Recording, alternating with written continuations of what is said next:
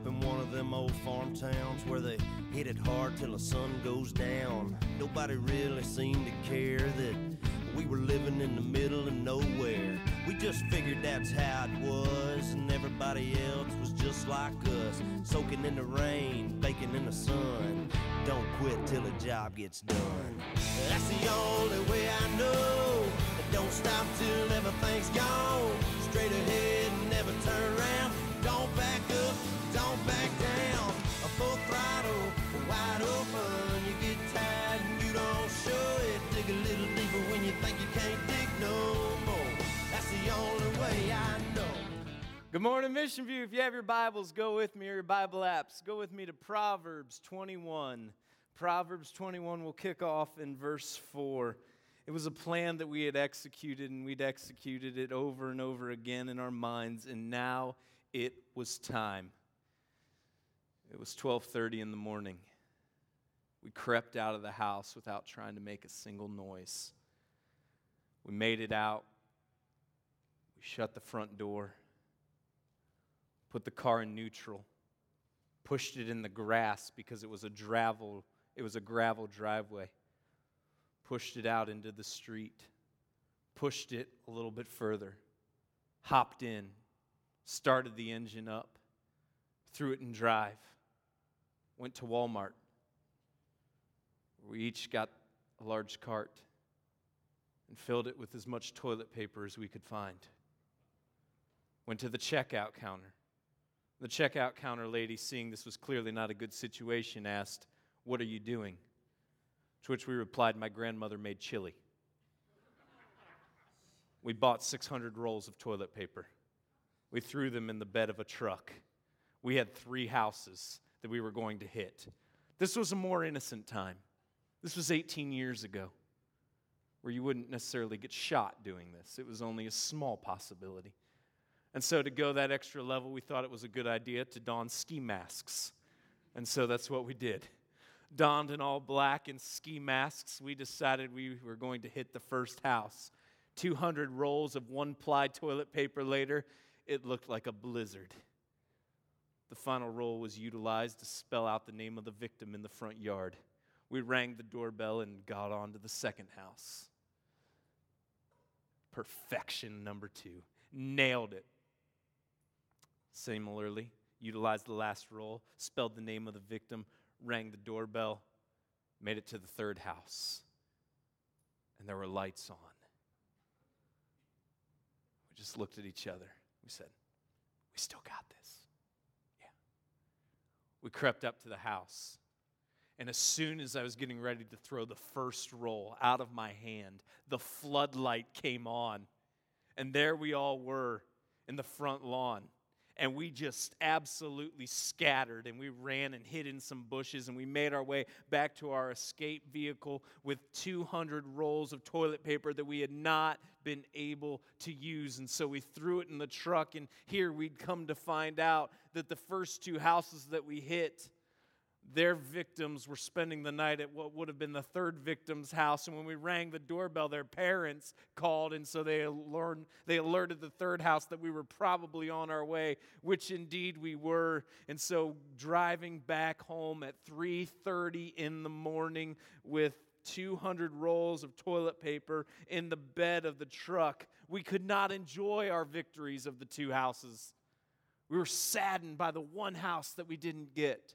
2.5 hours later, when I had to wake up and go to work, I was miserable because I'd only slept for 2.5 hours. But I was also miserable because the mission had not been finished. We hadn't gotten the job done.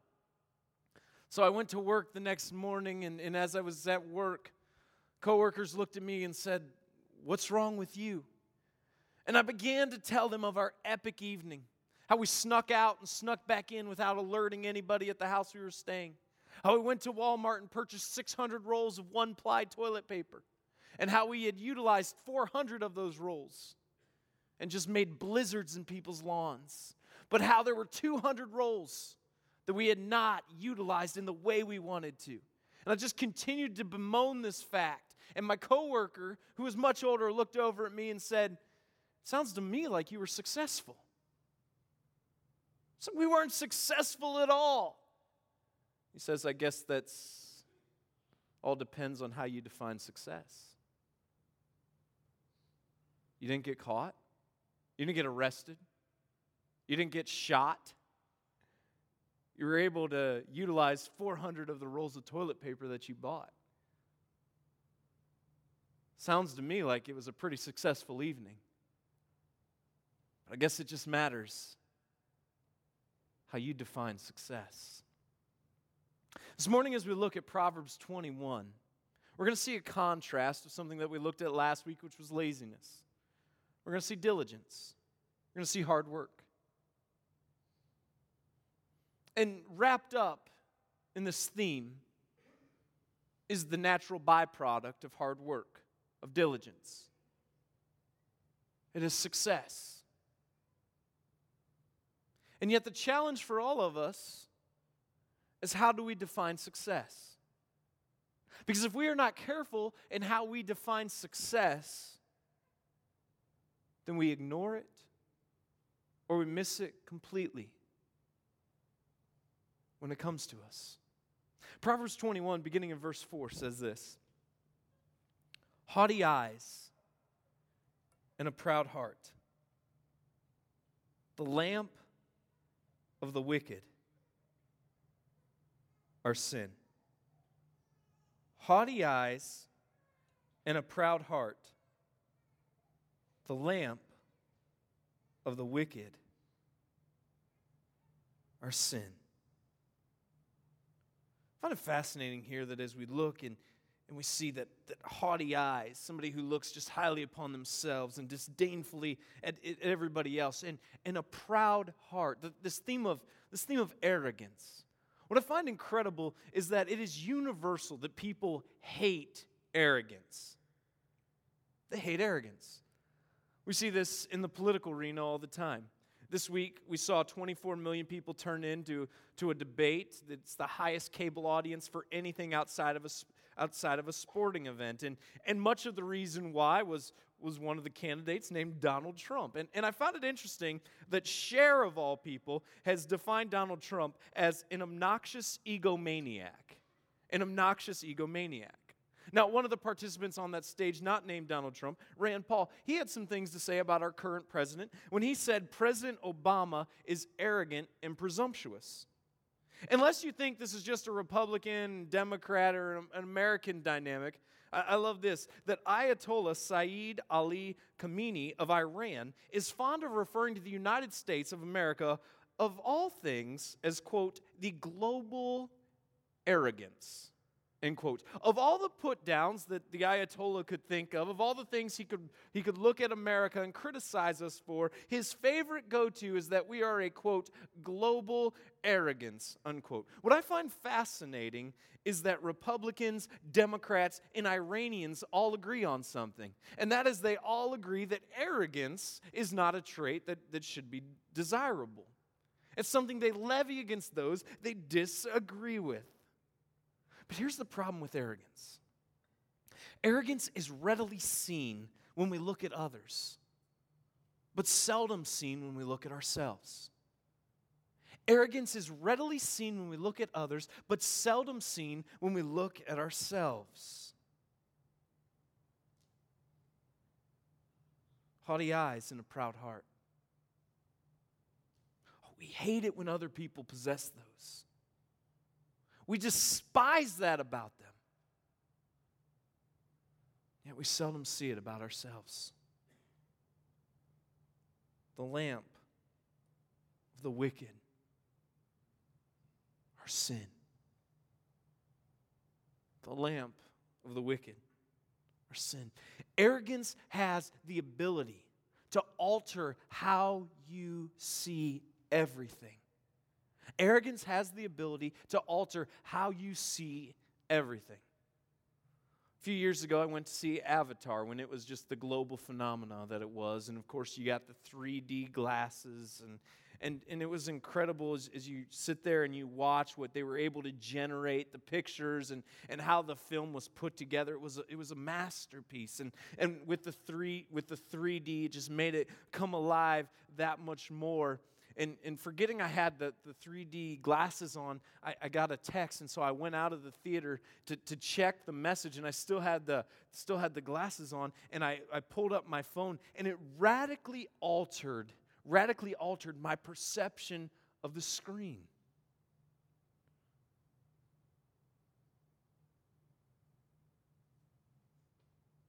Because I forgot I had them on. And it made it so that I couldn't read my cell phone. I had to take them off.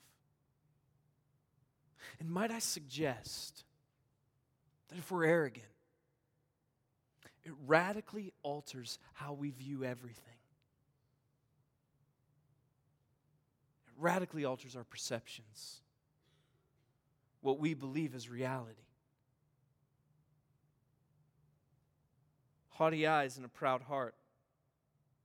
The lamp of the wicked is sin. When our vision is distorted, our perceptions of our conduct will be as well. The plans of the diligent lead surely to abundance, but everyone who is hasty comes only to poverty. The plans of the diligent lead surely to abundance, but everyone who is hasty comes only to poverty. Now, our culture elevates quick achievement. Culture loves quick achievement. There are all kinds of get-rich-quick schemes, all kinds of pyramid schemes, all kinds of multi-level marketing that you can get involved in and become an overnight success. And I'm not railing against any of those things. If they're right for your situation, that's fine. But our culture loves the overnight success. It loves quick achievement. But it's dangerous. Because more often than not, it's incredibly fleeting. You have time this afternoon if you want to find something just fascinating. Look up some research on what happens to the vast majority of large lottery winners, of people who win large jackpots in lotteries. Within a handful of years, the vast majority of them find themselves completely broke, unable to manage their initial windfall of money. 78% of day traders lose vast amounts of wealth. 78% of day traders lose vast amounts of wealth as they try to achieve it quickly. Financial advisors love to go to one of Aesop's fables, the tortoise and the hare. The hare is naturally gifted. It's naturally quick. In every race that it competes in, it wins. And the hare starts to believe its own hype. It starts to believe that no matter what happens, that its superior level of quickness will always ensure its victory. And so, sick of the bragging, a tortoise, the slowest animals, challenges the hare. And as the race starts, naturally the hare gets out to a large advantage. So large, in fact, that it looks back when he doesn't have any sight of the tortoise. He decides to rest, to take a nap, to become lazy. But the tortoise diligently continues to prod along, slow and steady. When the hare awakes from the nap, what he discovers is that not only had he been surpassed by the tortoise, but the tortoise had already won. Now, I'm not a stockbroker. I'm not going to tell you to invest in mutual funds, ETFs or stocks. I'm not going to tell you how to invest your money. I'm not going to tell you what to do. But this desire that our culture has to elevate quick achievement and to get rich quickly, the vast majority of times ends with people being broke. It ends with empires being built and empires being destroyed.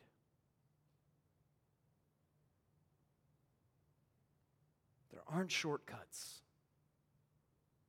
You want to be successful? Work hard and sustain it. And when the press doesn't come right away, work even harder and sustain it. And just continue to prod along. One step at a time. Diligence is the path to sustain success. In his book, Outliers, Malcolm Gladwell cites the Beatles and Bill Gates as two primary examples for his argument that it takes 10,000 hours to become great at something. 10,000 hours. On the surface, that seems like an insurmountable amount of time. And yet, broken down, understand that 10,000 hours can be achieved and accomplished in 20 hours a week for 10 weeks, or for 10 years. 20 hours a week for a 10-year span.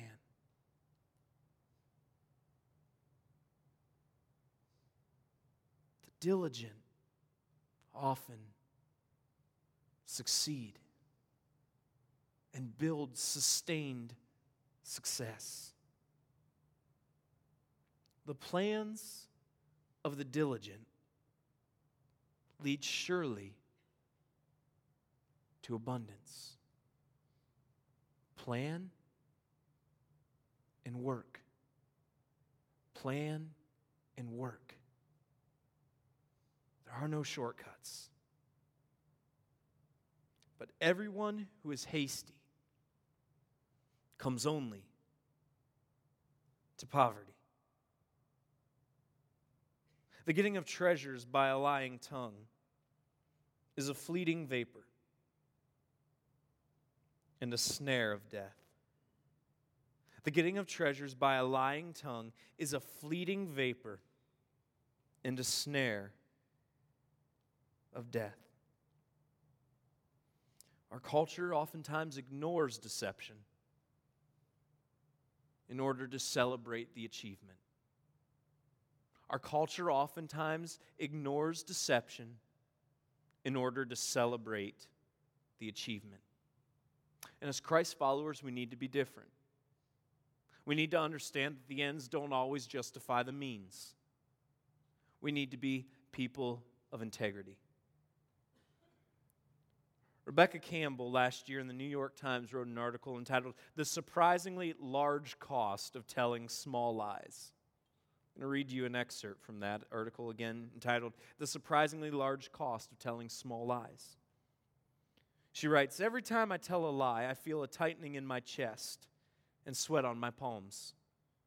Just a small amount, because I only tell little lies. But lies they are.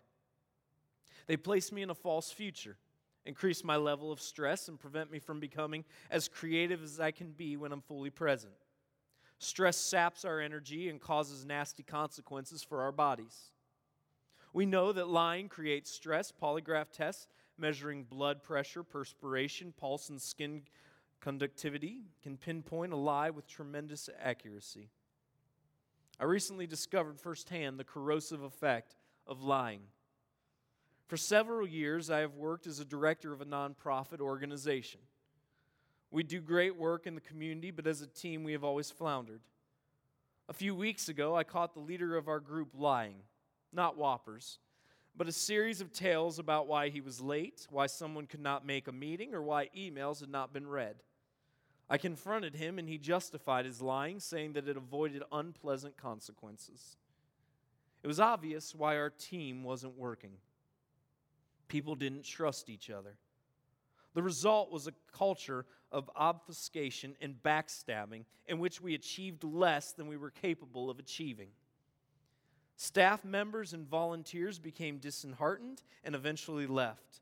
The leader's constant lies, no matter how insignificant they seemed to him, had caused a breakdown of integrity and trust in the organization. And without integrity and trust, nothing worked. Shouldn't be news to us. God's principles are timeless, and they are true. And God's principles would tell us not to lie, not to be deceptive. And so when we conduct ourselves in business, as business owners, as employees, the same needs to be true. We need to be people of integrity.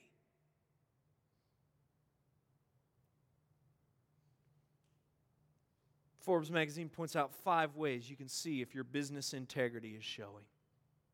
Number 1, meet your commitments. As business owners, as employees, meet your commitments. If you say you're going to do something, do it. Number 2, be honest to a fault. Demand truthfulness from your employees. Demand truthfulness from your employer, or seek out a new one. Be honest to a fault. Number 3, be strong and consistent with your moral code. Be strong and be consistent. Don't make exceptions. Practice what you preach. Practice what you believe. Number 4, treat everyone with respect. Treat everyone with respect. Number 5, build and maintain trust. Build and maintain trust. These are 5 ways to see if your business integrity is showing. And why is this important? Why is this important? Because as Christ followers, people are watching us. People want to see if we're different. People want to see if we really put into place that which we say we believe. It's easy to make value statements. It is hard to practice those statements. So, business owners, make sure your employees are people of integrity. Make sure they are people who will not damage your brand or your reputation. Employees, make sure the business that you work for is one that practices integrity. And if you feel like your business sacrifices their integrity, then it's time to look for something else. The getting of treasures by a lying tongue is a fleeting vapor and a snare of death. See, it looks easier, it looks better to deceive, to lie, to cheat on the surface. It looks like the path of least resistance. And yet what it creates is more heartache and more destruction in the long term. Be people, be businesses of integrity. The violence of the wicked will sweep them away because they refuse to do what is just. The violence of the wicked will sweep them away because they refuse to do what is just. Our culture embraces violent achievement so long as the ends are in agreement with the medias. Our culture embraces violent achievement so long as the ends are in agreement with the medias and the culture at large. Look at what has happened over the last year. Today marks the 1-year anniversary of the death in Ferguson. Since that time, we've seen, of course, the riots in Ferguson. We've seen riots in Baltimore. We've seen riots in Cincinnati. We've seen riots elsewhere. So long as our culture embraces the violent achievements, so long as the ends are in agreement with that of the medias and the culture as a whole.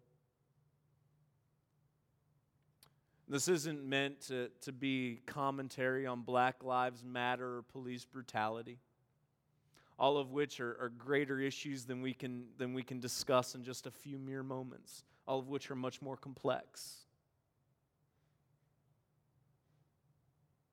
But look at how situations have been escalated, and in some corners celebrated. And what's the result? Destruction. Destruction of lives. Destruction of property. Destruction of communities. The appetite of violence, and this is the problem of violence, its appetite is never satisfied. It never has its fill. It never has enough. It absolutely loves destruction. Violence loves destruction. But the problem, in addition to never having its fill, is that it doesn't care when it destroys its own promoters.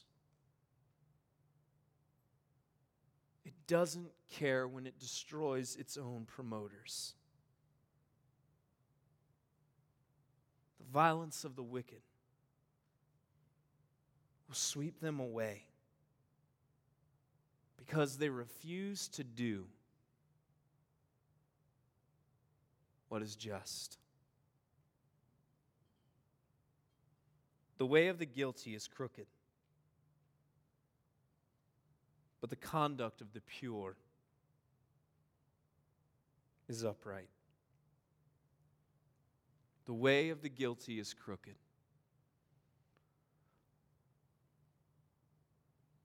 but the conduct of the pure is upright. This is why it's so vital that we determine how we define success and not allow others to define it for us. That we determine how we define success, and we don't allow our culture around us to determine how we define it.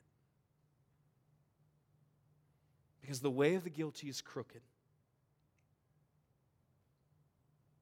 but the conduct of the pure is upright. You know what that means? It means some steps along the way are going to be harder.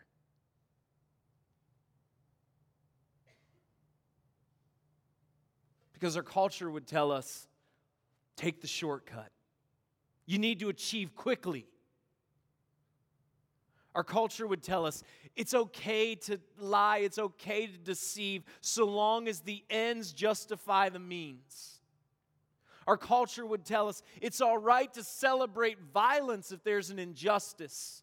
It's all right to fight and to destroy for what you really need.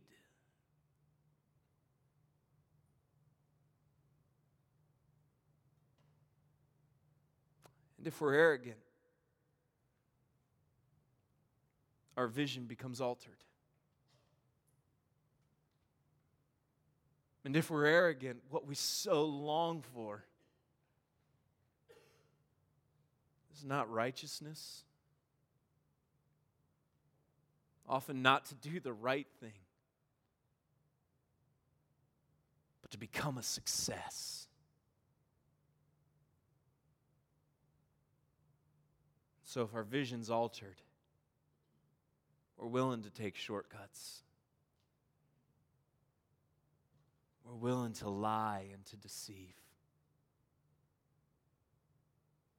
We're willing to fight and to destroy so that our success in the eyes of others can grow, become bigger. And yet God's word tells us there's a better way.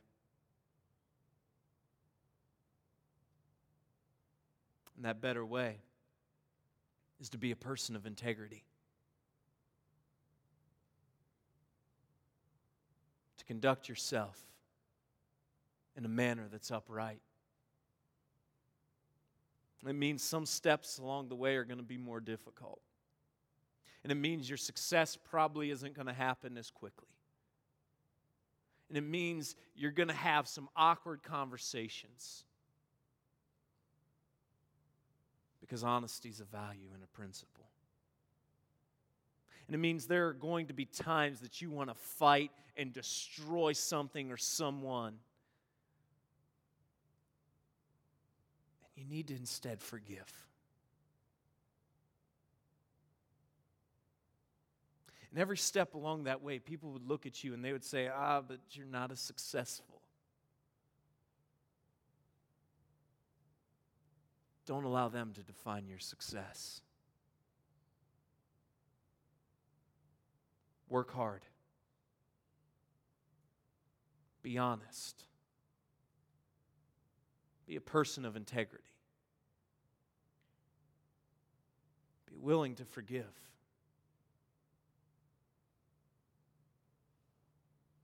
And your path won't be as easy every step of the way.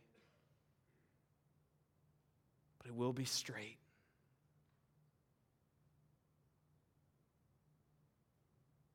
And walking that straight path as opposed to a crooked one leads to peace that is worth every step. It's more difficult along the way. God, I pray that you would help us see in ourselves any arrogance that lives.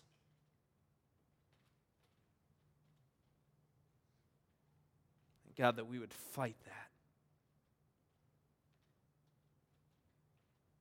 Pray, God, that we would be willing to work hard for the long haul. Not seeking a shortcut. God, that we would be honest people and people of integrity. Even when we think it'd be easier to be deceptive. God, that we would be willing to forgive. Not just wanting to fight and destroy.